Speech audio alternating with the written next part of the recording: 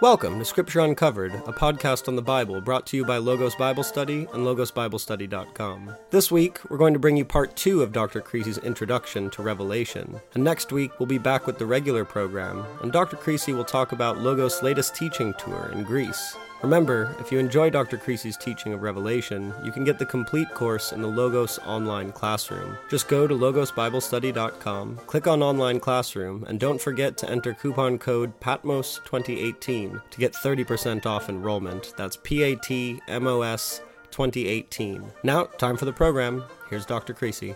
So welcome back to our ongoing study of the book of Revelation. We're now moving into lesson number 2, which I've titled Introduction to Revelation, Part 2. By way of review, all works of art, literary, musical, and visual, mirror the time and culture from which they emerge, and Revelation is no exception. In Lesson 1, we began our introduction to Revelation by examining its historical and cultural context, creating the framework within which we'll engage the text itself. Now, we learned that Revelation is a product of the tumultuous second half of the first century, a period marked by political instability within the Roman Empire, during which 5 and possibly 6 of its 7 emperors are dispatched by murder or suicide. The Great Jewish Revolt of AD 66 to 73, during which Jerusalem and the Temple are destroyed and 1.2 million Jews are killed.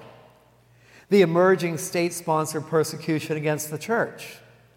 The catastrophic eruption of Mount Vesuvius in AD 79, which blanketed a large part of the Roman Empire with volcanic ash.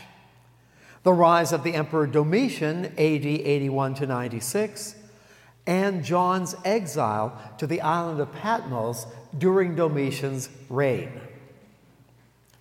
We have a nice illustration, again, David Roberts, The Siege and Destruction of Jerusalem, 1850, in a private collection. We can envision Jerusalem burning. And here we have Francesco Hayez, The Destruction of the Jewish Temple in Jerusalem, in oil on canvas, from 1867 in the Accademia in Venice.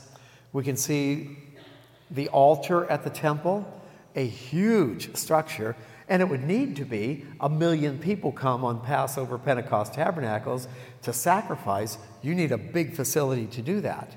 And the temple, the fighting that went on in the temple between the Romans and the Zealots, the whole thing caught fire, collapsed, and it spread to the city. Now, by way of preview, to understand Revelation, we must understand its historical and cultural context. But we must also understand that Revelation did not suddenly appear at the end of the first century AD in a literary or theological vacuum. It's one of many works within the genre of apocalyptic literature, works that date all the way back to the 7th century BC, such as portions of Isaiah and Ezekiel, Joel, Zechariah, scriptural works from the 3rd century BC up through AD 70, like Daniel, portions of 1st and 2nd Thessalonians, Matthew 24, the Olivet Discourse, 2 Peter, and Jude. The apocalyptic genre also includes many extra-biblical texts, those outside of the biblical canon, such as the Sibylline Oracles, the Qumran War Scroll, 1st, 2nd, and 4th Enoch, 4th Ezra, 2nd Baruch, the 2nd century Apocalypse of Peter, and the Shepherd of Hermes, to name only a few in that line of apocalyptic literature. We've already looked at the Qumran War Scroll. This is the war of the sons of light against the sons of darkness. It was discovered in Cave 1 at Qumran among the Dead Sea Scrolls, and it describes an apocalyptic battle between the sons of light and the sons of darkness, in which the sons of light conquer the sons of darkness. A new kingdom is ushered in with a messianic figure as the head of that kingdom, and it will be that way for all of eternity in the Qumran War Scroll. And of course, We must also understand the structural and stylistic devices our author uses to bring his apocalyptic vision to life, how he creates the text's color, tone, and texture. And finally, if we're to engage Revelation as educated readers of Scripture, which we're striving to become, we must also understand the message our author intended to convey to his original audience.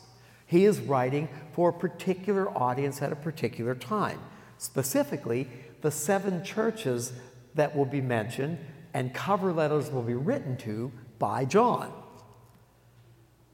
And the message is an urgent one.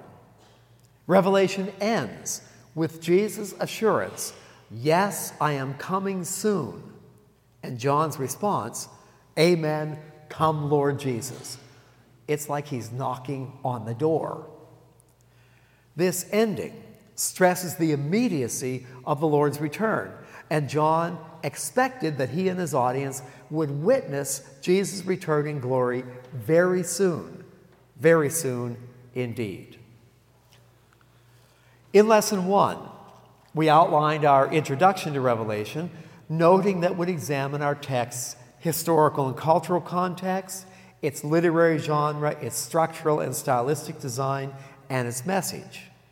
And in Lesson 1, we examined Revelation's historical and cultural context. Now we turn to its literary genre. Revelation is one work in a long line of apocalyptic literature stretching all the way back to the 7th century BC. And Revelation, of course, is written in Greek, as are all the New Testament books. The opening word of the book of Revelation is apocalypsis, translated literally as to make naked or to unveil. Our New American Bible translation renders the word revelation, as do most modern day translations. Older translations render it apocalypse, simply Englishing the Greek word. But that's key to the genre. A revelation is the unveiling of a subject previously hidden, things that could not be known apart from the unveiling. And typically, such an unveiling involves a vision of the end times, most often provided by a messenger or angel sent from God. So a revelation is an unveiling of a subject that we would not have known apart from that unveiling. And the messenger is typically a quasi-divine messenger. We have a nice illustration, an illuminated manuscript from the 13th century in the British Library. And we see at the top of the manuscript, an angel appears to St. John. If you look closely at the illumination, you can see the angel. John is asleep. He's wearing red and blue. And the angel is giving him the revelation. He's unveiling the vision. And we'll see that very scene in chapter 1 of Revelation. Now, Judaism, unique among religions of the ancient world, offers a linear perspective of history. Unlike other religions that view history as cyclical in nature, that is, birth in the springtime, growth in the summer, harvest in the autumn, and death in the winter, it goes round and round and round. Judaism views history as linear in nature. It has a beginning, Genesis 1 verse 1, in the beginning God created the heavens and the earth. It has a middle, the growth and development of Israel as a covenant community under God. And it has an end, the advent of the kingdom. Christianity inherits this worldview and sees in it the beginning, Genesis through Malachi, the middle, the Gospels and epistles, and the end, Revelation, the fullness of the kingdom of God, ushered in by the return of Christ and the final judgment. A linear worldview, as opposed to a cyclical worldview, a linear worldview creates an imperative to define meaning. If reality is cyclical, it just goes round and round and round, birth, growth, harvest, death, and round, there's no imperative to define meaning. It simply is. But if your worldview is linear with a beginning, a middle, and an end, well, history's moving toward a goal. And what is the goal? And what is our role in it? The genre of apocalyptic literature offers a vision of that goal, an unfolding of God's plan and the final steps toward history's fulfillment. In the deepest sense, all apocalyptic literature is prophetic in that it articulates and manifests God's plan and his intention toward humanity. With a linear worldview, we have an imperative to define meaning. Now, a biblical prophet, as we've noted in our studies of the Old Testament, a biblical prophet by definition stands between God and the people and speaks to the people on behalf of God. A priest stands in the same position facing the opposite way. A priest speaks to God on behalf of the people. Now, the message the prophet speaks most often concerns events within his own historical time. Isaiah, for example, is called to be a prophet in Isaiah chapter 6, 1 through 9. And let me read it to you. In the year that King Uzziah died, I, Isaiah, saw the Lord seated on a throne, high and exalted, and the train of his robe filled the temple. Above him were seraphs, each with 6 wings. With 2 wings they covered their faces, with 2 they covered their feet, and with 2 they were flying. And they were calling to one another, Holy, holy, holy is the Lord Almighty. The whole earth is full of his glory. Which will be repeated, by the way, in Revelation. At the sound of their voices, the doorposts and thresholds shook, and the temple was filled with smoke. Woe to me, I cried. I am ruined.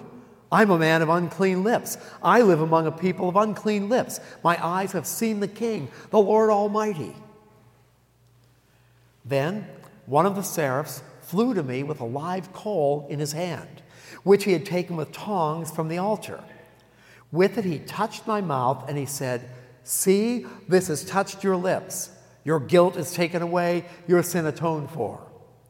And then I, Isaiah, heard the voice of the Lord saying, Whom shall I send? Who will go for us? And I said, Here am I. Send me. He said, Go and tell this people. So Isaiah will be a spokesman of God to the people. Called to be a prophet. The opening verse establishes Isaiah's historical context. We read in Isaiah chapter 1, verse 1, the vision concerning Judah and Jerusalem, southern kingdom and its capital, that Isaiah son of Amoz saw during the reigns of kings Uzziah, Jotham, Ahaz, and Hezekiah. Now, we read in chapter 6, verse 1, that Isaiah is called to be a prophet in the year that King Uzziah died. Historically, that is 740 BC. And he continues speaking as a prophet through the reign of King Hezekiah, who dies in 686 BC. So Isaiah is active as a prophet from 740 to 686, during the reigns of those 4 kings, Uzziah, Jotham, Ahaz, and Hezekiah. And what is happening between 740 and 686? Well, we haven't gotten to 1st and 2nd Kings yet, but when we do, we'll learn that in 722, the Assyrian Empire, northern Iraq of today, sweeps out of the north and obliterates the entire northern kingdom of Israel. And then in 701, Assyria attacks Jerusalem. They are the 2 big events on the world stage during the time of Isaiah. And what Isaiah says will refer specifically to those events. These 2 events form the immediate historical context for what Isaiah has to say in chapters 1 through 39, often referred to as 1st Isaiah. Chapters 40 to 55 comprise what's often called 2nd Isaiah and refer to events after the Babylonian captivity, 586 to 539. events that take place during the time of Cyrus, king of Persia, who defeats the Babylonian Empire and allows the Jews to return home and rebuild the temple in Jerusalem. And chapters 56 to 66 comprise what's often called Third Isaiah, composed sometime between 530 and 510, which speak of the moral and ethical imperatives demanded by a divinely restored kingdom. So although shaped over a period of 200 years by a variety of authors, editors, and redactors, the Isaiah persona, the character of Isaiah, dominates the book.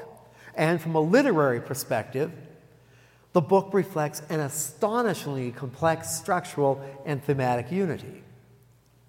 Other prophets likewise reflect events within their own historical context.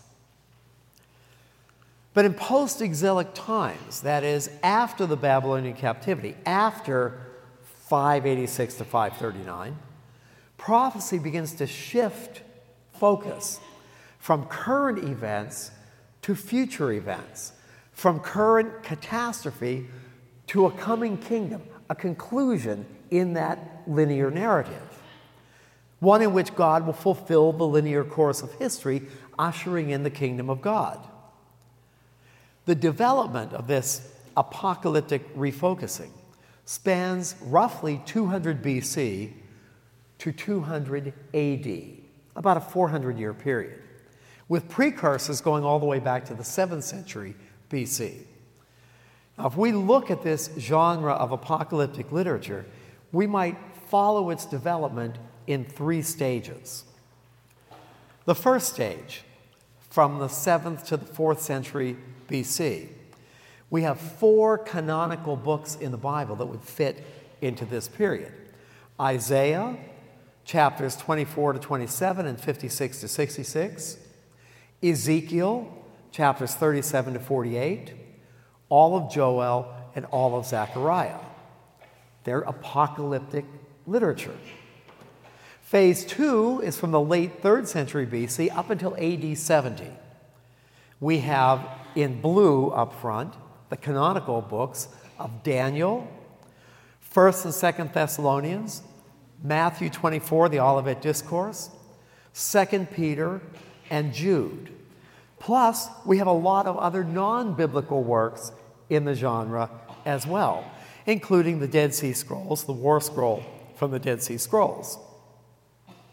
And finally, phase 3, we have AD 70 to the 2nd century AD. We have one canonical work, that is the Book of Revelation, but a lot of other works as well. The Sibylline Oracles, Book 4, the Shepherd of Hermes, 2nd century AD, and all the ones I have listed here up front. It's not a comprehensive list, but it's an illustrative list of a long line of apocalyptic literature.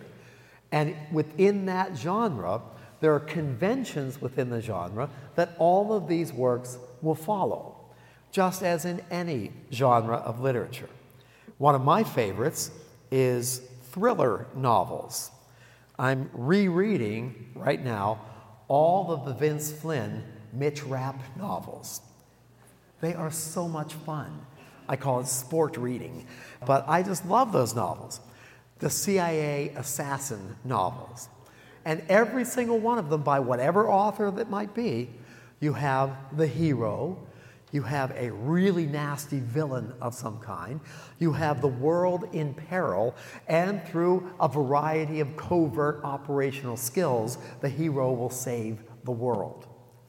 It's a formulaic kind of genre, and you see the same conventions recurring over and over again. Another one of my favorite genres is homicide detective procedural novels, like the Harry Bosch novels, where you have a particularly gruesome murder, you have the ace detective come on the scene, and through a variety of criminal procedural events, he will uncover the murderer or the plot that leads to the murder. But all these novels have the same conventions in them. The very same thing with apocalyptic literature. All the apocalyptic works have the very same conventions, and we'll see them recurring in the book of Revelation. In general, as the apocalyptic genre develops, it moves from general to specific, from its own historical context to a time in the near future. And we have concrete examples of this movement in the New Testament. As I've noted in our study of the Gospels, Jesus was, first and foremost, a radical prophet living on the bleeding edge of the apocalyptic vision. In the Olivet Discourse, Matthew 24, verses 29 to 30, he speaks prophetically of events soon to come. Here's what he says. Immediately after the distress of those days, the days of great tribulation, the sun will be darkened, the moon will not give its light, the stars will fall from the sky, and the heavenly bodies will be shaken. At that time, the sign of the Son of Man will appear in the sky, and all the nations of the earth will mourn. They will see the Son of Man coming on the clouds of the sky with power and great glory.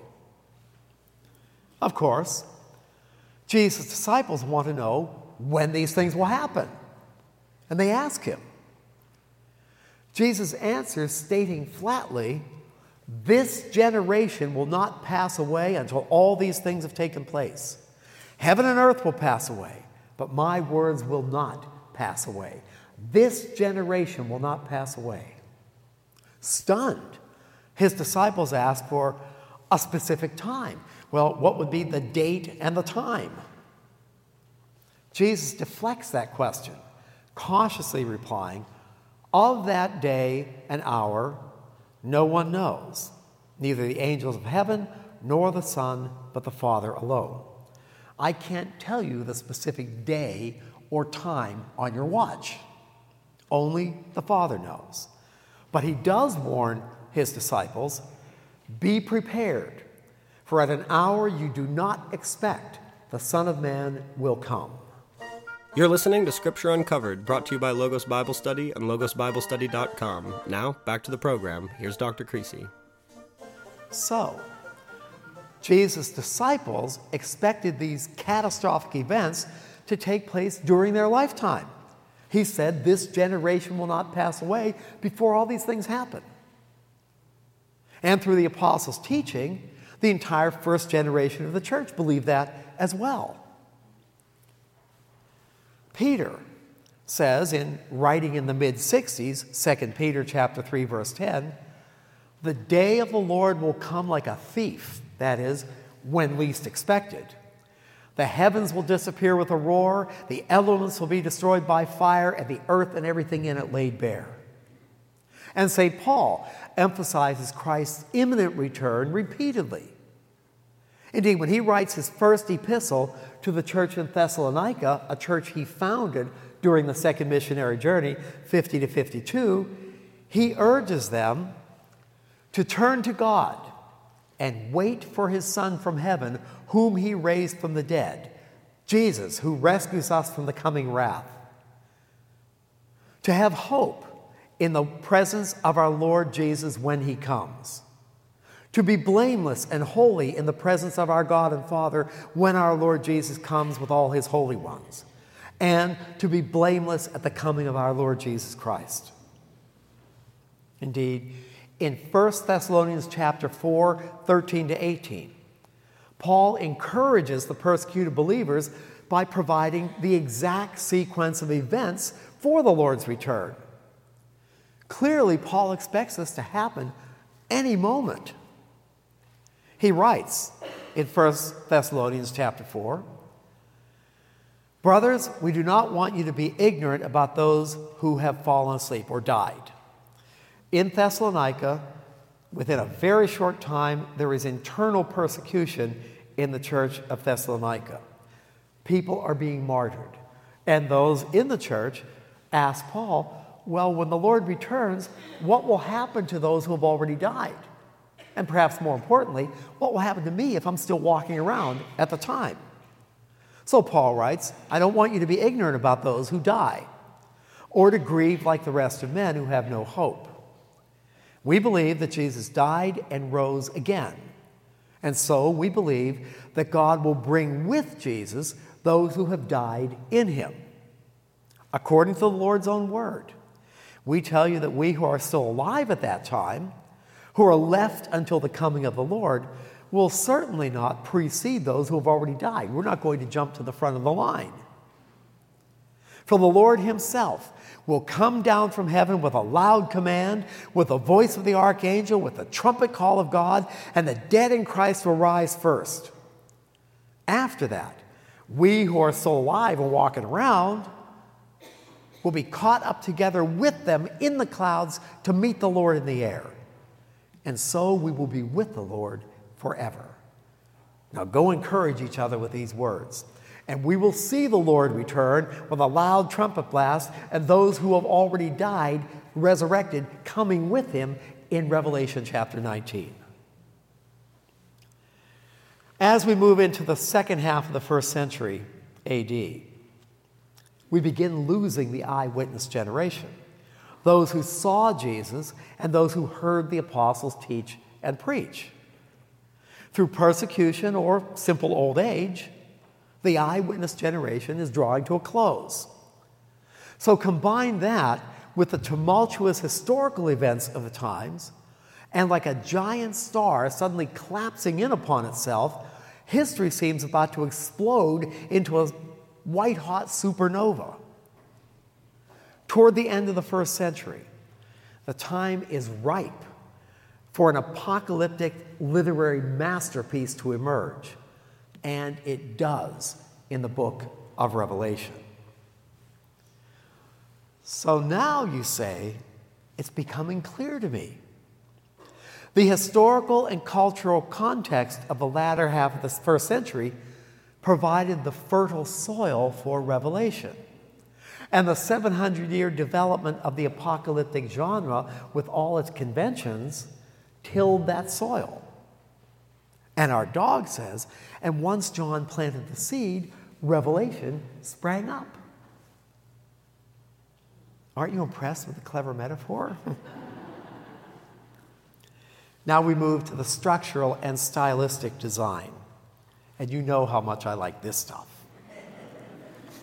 In the book of Revelation, John crafts an intricately structured, tightly woven apocalyptic vision, with the death throes of the old order of things, the triumphant return of Christ, the climactic battle between good and evil, the last judgment, and the birth of a new heaven and a new earth where righteousness dwells. All the conventions of the apocalyptic genre. We read in Revelation 21, the penultimate chapter in Revelation, the next to the last chapter. Then I saw a new heaven and a new earth. For the first heaven and the first earth had passed away, and there was no longer any sea. I saw the holy city, the new Jerusalem, coming down out of heaven from God, prepared as a bride, beautifully dressed for her husband. And I heard a loud voice from the throne saying, "Look, God's dwelling place is now among the people, and he will dwell with them. They will be his people. God himself will be with them and be their God. He will wipe every tear from their eyes.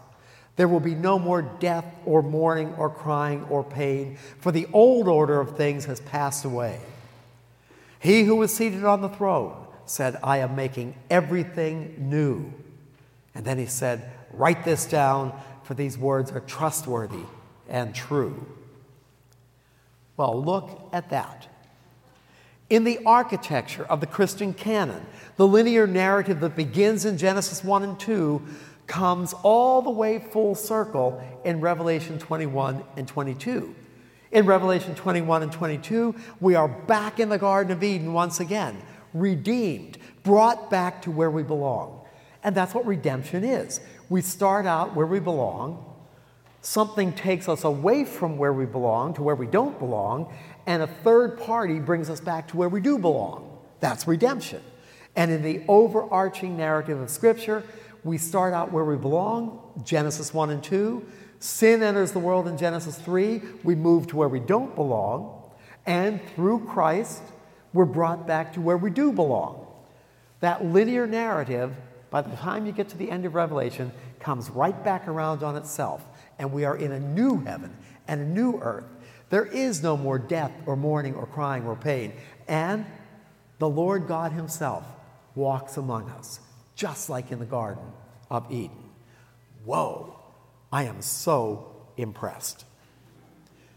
John builds Revelation on a framework of 3s and 7s. No surprise there. Prime numbers, complete and indivisible. 3, the number of the Trinity. 7, the number of days in a week. The number of years to a sabbatical year. 7 times 7 to a jubilee year. 3s and 7s repeat all over the place in the Bible. We've seen that already. And John will use the 3s and 7s to build Revelation. Revelation chapter 1, verse 19 offers the key to its overall structure when the risen and glorified Christ says to John, "Write, therefore, what you have seen, what is now, and what will take place later." The basic structure of Revelation is tripartite. It's a 3-part structure. I didn't have to figure it out. You don't have to figure it out. We're told that right in Revelation 1 at verse 19. What was, chapter 1, what is, the 7 letters to the 7 churches in chapters 2 and 3, and what will be later, chapters 4 through 22. As simple as that. Now, on your syllabus, the introductory essay takes everything from lessons 1 and 2 and expands it in much more detail. I've also included a full outline of Revelation. What I'm about to show you is the summary of that outline, but you'll see the whole outline in the syllabus. And here it is, the summary. The basic 3-part structure. Part 1, in orange at the top, what was, is chapter 1. And part 1 is divided into 3 parts. The prologue, verses 1 through 3, the revelation of Jesus Christ to John, unveiling what will soon take place. Number 2, the introduction, verses 4 through 8, the message addressed specifically to the 7 churches in the province of Asia Minor. And number 3, the commission. Here's what you're to do, John. So part 1 consists of 3 parts. The center part, number 2, speaks of the 7 churches. Part 2, what is? Chapters 2 and 3. What is the 7 letters to the 7 churches. Part 3 has 2 sets of 3. The first set is the 7 seals being opened, the 7 trumpets being blown, and the 7 bowls being poured. In the middle of those 3 parts, part 2, we have an interlude, a flashback, the backstory of Revelation, which consists of 3 parts: the woman clothed with the sun, the war in heaven, and preparation for Armageddon. The second set of 3, all creation praises God, the battle of Armageddon itself, and the aftermath. And the aftermath consists of 3 parts: the millennial kingdom, the last judgment, and the New Jerusalem. Wow. Matthew, Mark, and Luke are looking over John's shoulder and saying, "Very nicely done, John. Very nicely done." Looking at the structure of Revelation is like opening the back of a Swiss watch. It is perfectly designed. And now we move on to the message, as our author intended it for his audience in AD 100. Like all prophecy, Revelation speaks first and foremost into its own historical context through the conventions of its own literary genre. Revelation's context is the tumultuous time of the Roman Empire in the second half of the 1st century. And Revelation is the masterpiece of the era's apocalyptic genre. For those living at the time, history appeared to be careening toward a cliff, God or the gods was bringing history to a close through a series of great calamities.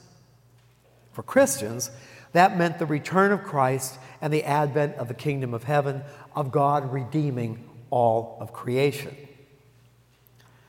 But when the first century passed into the second, and the second into the third,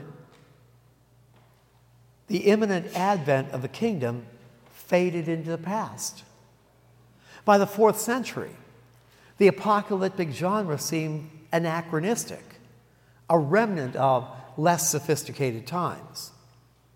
So consequently, including Revelation in the New Testament canon carried with it the very great difficulty that the events so vividly portrayed in the text, the apocalyptic vision of the end times, the return of Christ, the last judgment, the advent of the kingdom of God, had in fact not happened.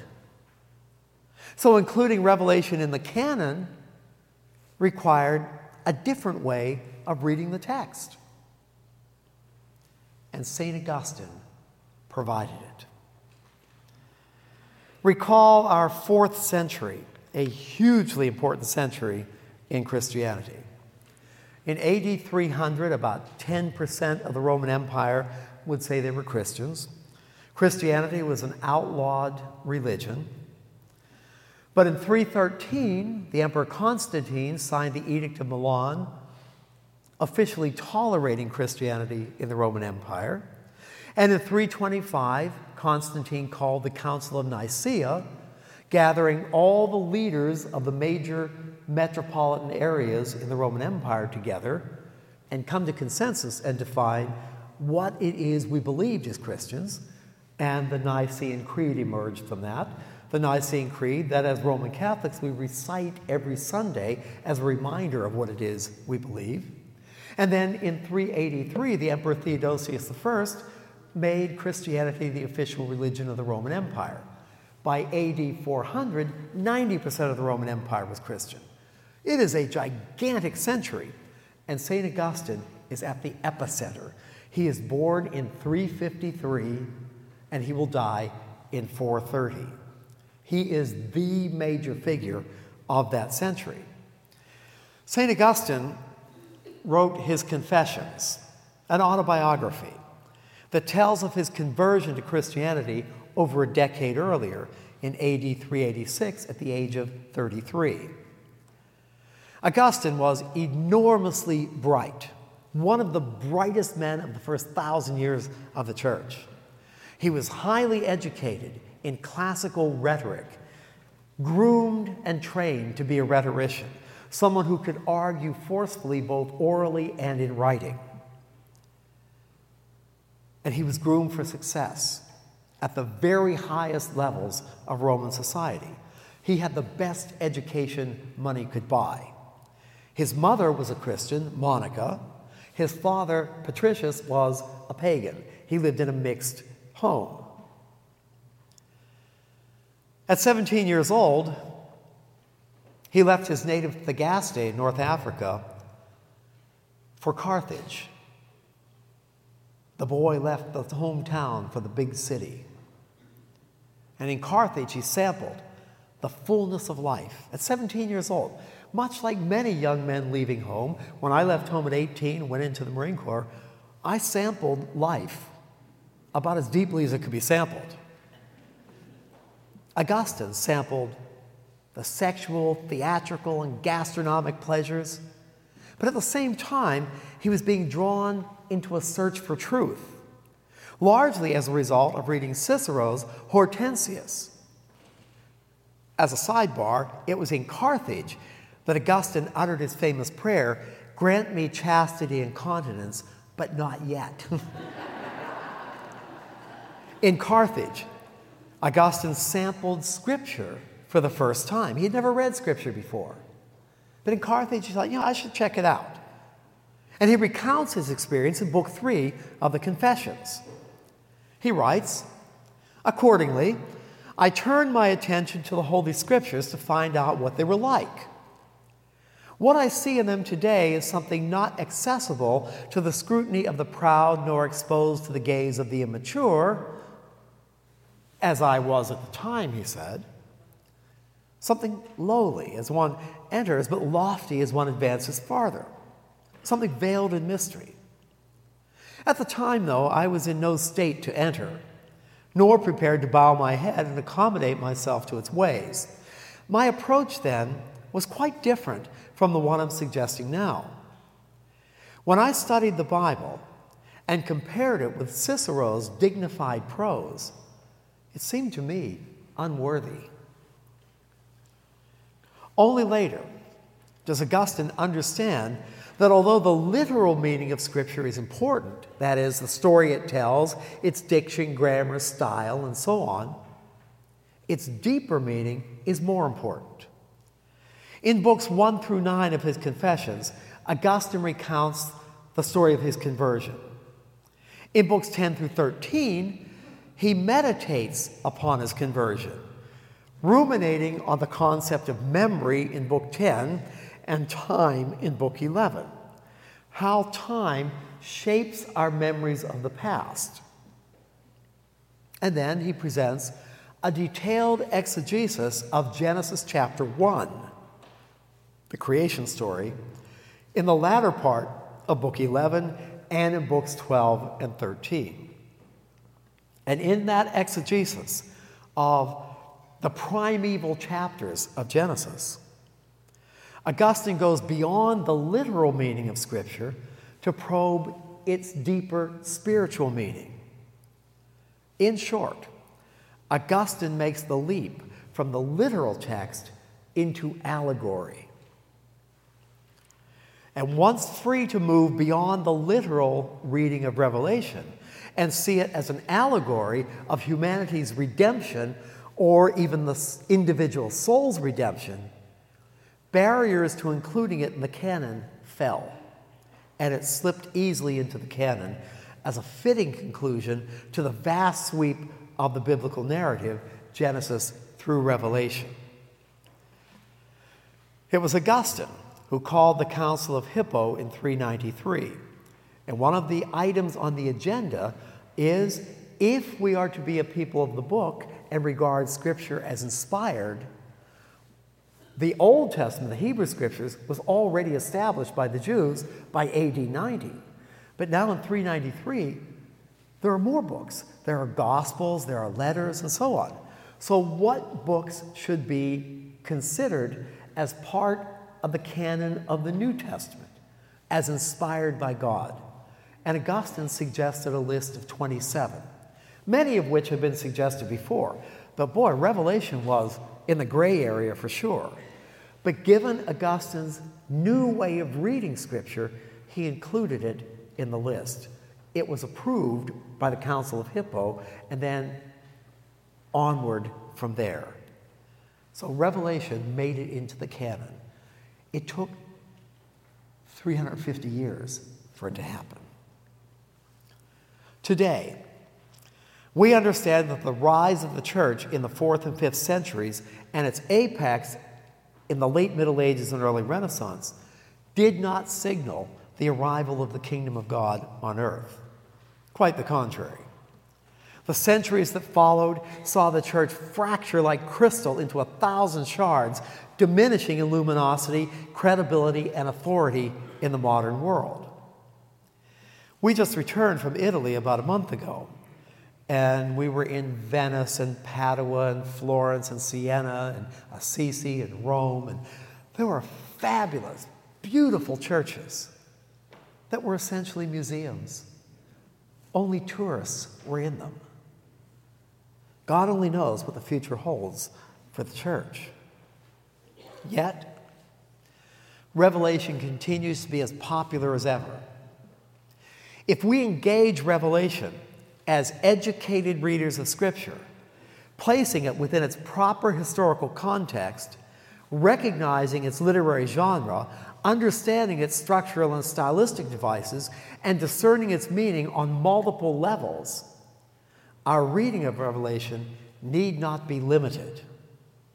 Indeed, like the rest of Scripture, Revelation is rich in meaning, its depths never exhausted.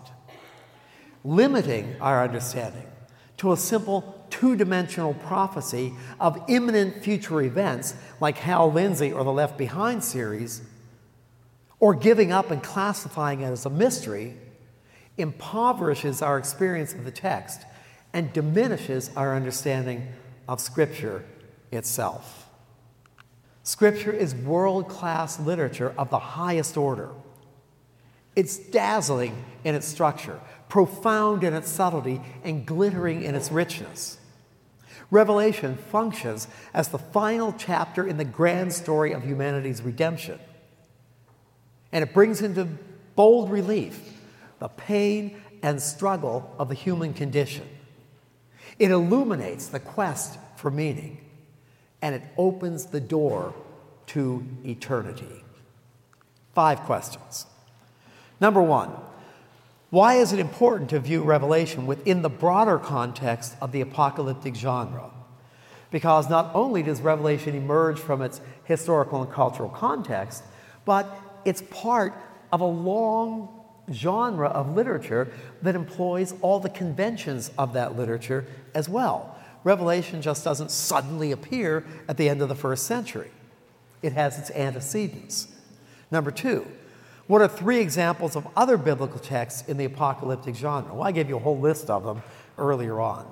Number 3, why would John's audience believe that Jesus' return was imminent? Because he said it was. And both Paul and Peter emphasize it in their writing. Everyone expected the Lord to return in their lifetime. Number 4, John builds Revelation structure on sets of 3s and 7s. Why do you think he does that? It's convention in biblical writing, and for Revelation, it forms a very tight structure that mirrors all the rest of Scripture as a final fitting conclusion.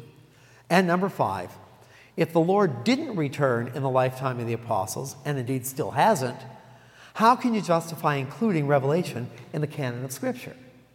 You can only justify it if you read it on multiple levels, as St. Augustine introduced back in the 4th century.